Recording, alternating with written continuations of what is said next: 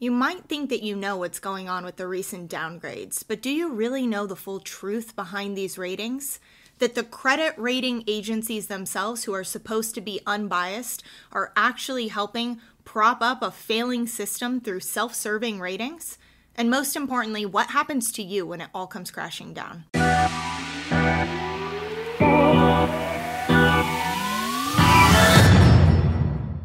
Hi everyone, I'm Taylor Kenny with ITM Trading, and today we're going to be exposing the truth of the big three credit rating agencies and how it is impossible for them to be as objective as they need to be due to blatant self-interest.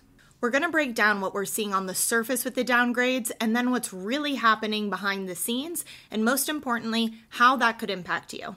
There are three big credit rating agencies, the big three, Moody's, S&P, and Fitch.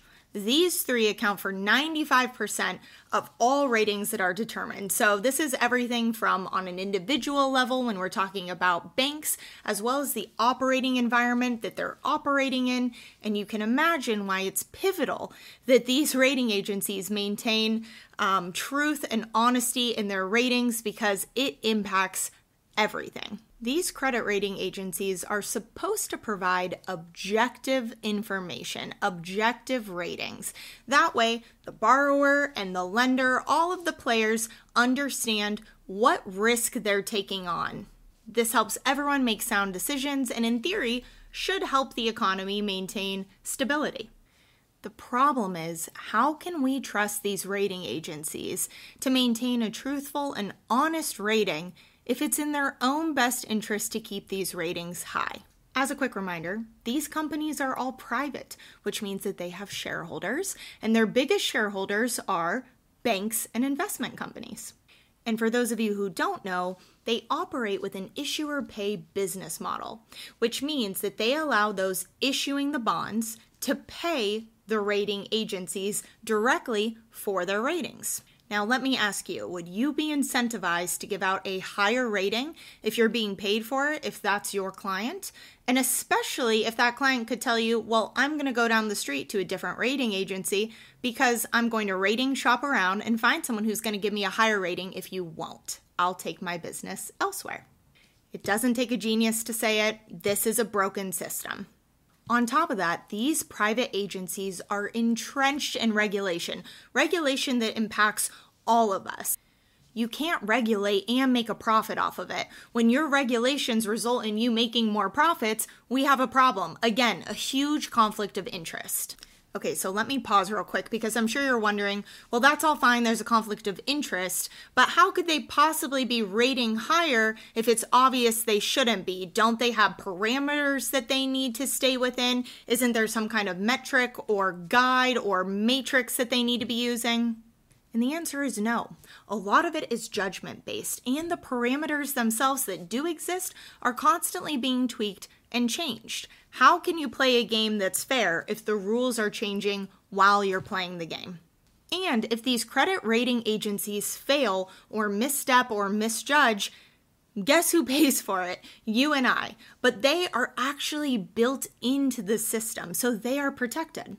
If you're part of the regulatory framework, you can have the framework be wrong. You can have the framework have misjudged or misgraded a rating, but you're not really going to have the framework fail. Let's bring it back to what's happening right now. In the last month alone, we have seen downgrades from all three of these rating agencies in different areas. Kicking it off was Fitch downgrading U.S. debt, then Moody's downgrading 10 individual banks and putting 6 more on notice, and now notably this week, S&P downgrading more banks and putting more on notice. And you might be thinking, wait a second, Taylor, you just said it was in their interest to keep these ratings high. So why are they downgrading all of these ratings? And that's it exactly. The fact that they are downgrading these ratings is highly concerning. What these downgrades are telling us is that things are actually probably much worse than they seem. I can't say how it's going to go, but what I can say is that it's happened before. We saw this in 2008 with the mortgage-backed securities, that the big three overrated, they were favorably rated when in reality, they were junk. So knowing all of that, why are the downgrades happening now? Since the Great Recession, they have to find a balance. While yes, they are protected and hardwired into the system, they still need people to have faith in their ratings. S&P's reasoning this week for the downgrades was higher funding costs and troubles in the commercial real estate sector that would likely test the credit lenders.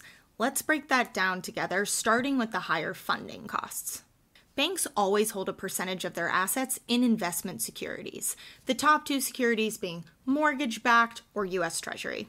During the last couple of years, specifically 2020 and 2021, banks started massively buying U.S. Treasury securities, long-term bonds, which was great at the time. It was a seemingly safe, sound, long-term investment. But as the Federal Reserve has continued to increase interest rates, the fixed rates on those bonds actually go down, so it diminishes in value. This results in a loss of assets or a loss of tangible equity for the banks. Whenever this happens, banks face real funding issues. Maybe they can't get advances, their existing loans aren't renewed, or they have to sell their assets at a fraction of the cost at a loss. These are all really serious concerns. Just earlier this year, we witnessed the collapse of Silicon Valley Bank after they were forced to sell off their long-term investments, their long-term bonds, at a significant loss. This turned into a capital crisis that resulted in a 48-hour bank run and total financial failure, and we're still seeing some of those ripple effects today. Following Silicon Valley Bank's collapse, people have been scared, rightfully so, to leave their money in their banks. So they're actually hurting small banks by taking out their money and putting in too big to fail banks. But there's no guarantee with those banks that they aren't going to fail. And imagine what happens when one bank fails. Now we have multiple banks failing. What happens then? But we're jumping ahead of ourselves. What's concerning right now are the downgrades. It started with one, then another, multiple agencies, multiple types of downgrades, and they're warning that more are coming. The ratings in simple terms are the creditworthiness of the government entity or the bank or whatever it might be, and their ability to pay back that debt and the interest accrued on it. These ratings go from AAA up at the top down to D at the bottom.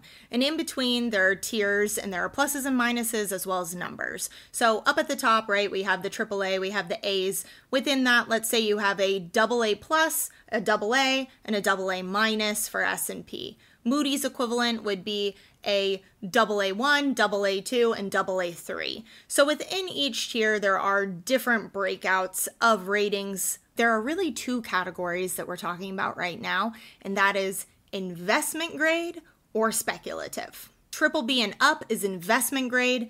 Anything below is speculative, or maybe you've heard it referred to as high yield or junk. Low rating means high risk.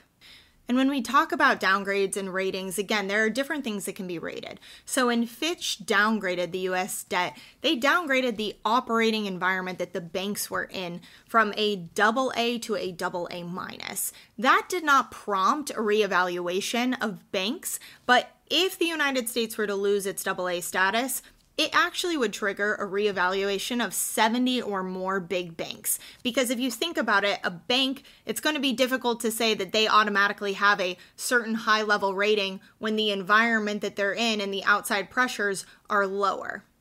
As it stands today, there are many banks that are in serious jeopardy of being downgrading and losing their current standing.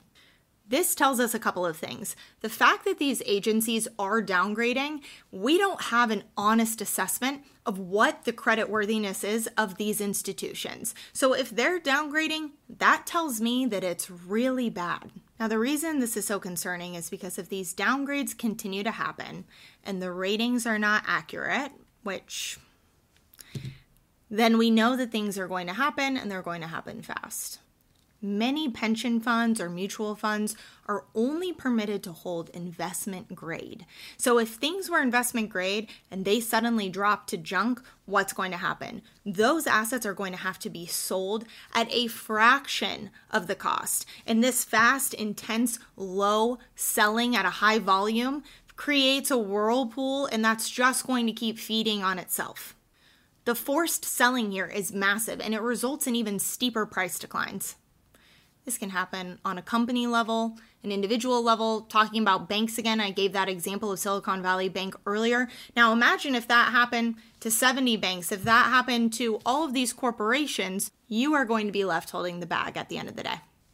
The first step here, as always, to protecting yourself is understanding not just what's going on in the surface, but what's happening behind the scenes. Because if you have all of the information, you can make educated decisions for yourself. Ultimately, who stands to benefit from these ratings? If rating agencies stand to benefit from keeping them high and they're lowering them, that should tell you something about what's really going on behind the scenes and how bad things are. Make sure that you're not caught unaware with your wealth and your assets tied up in a system that is clearly broken. Click the link below to get a strategy in place today. And if you found this helpful, make sure to share it with your friends and your family, because again, the more of us that understand what's going on, the stronger we all are together. As always, thank you for joining me today and taking on credit rating agencies and exposing the truth behind what's going on. I am Taylor Kenny with ITM Trading. Until next time.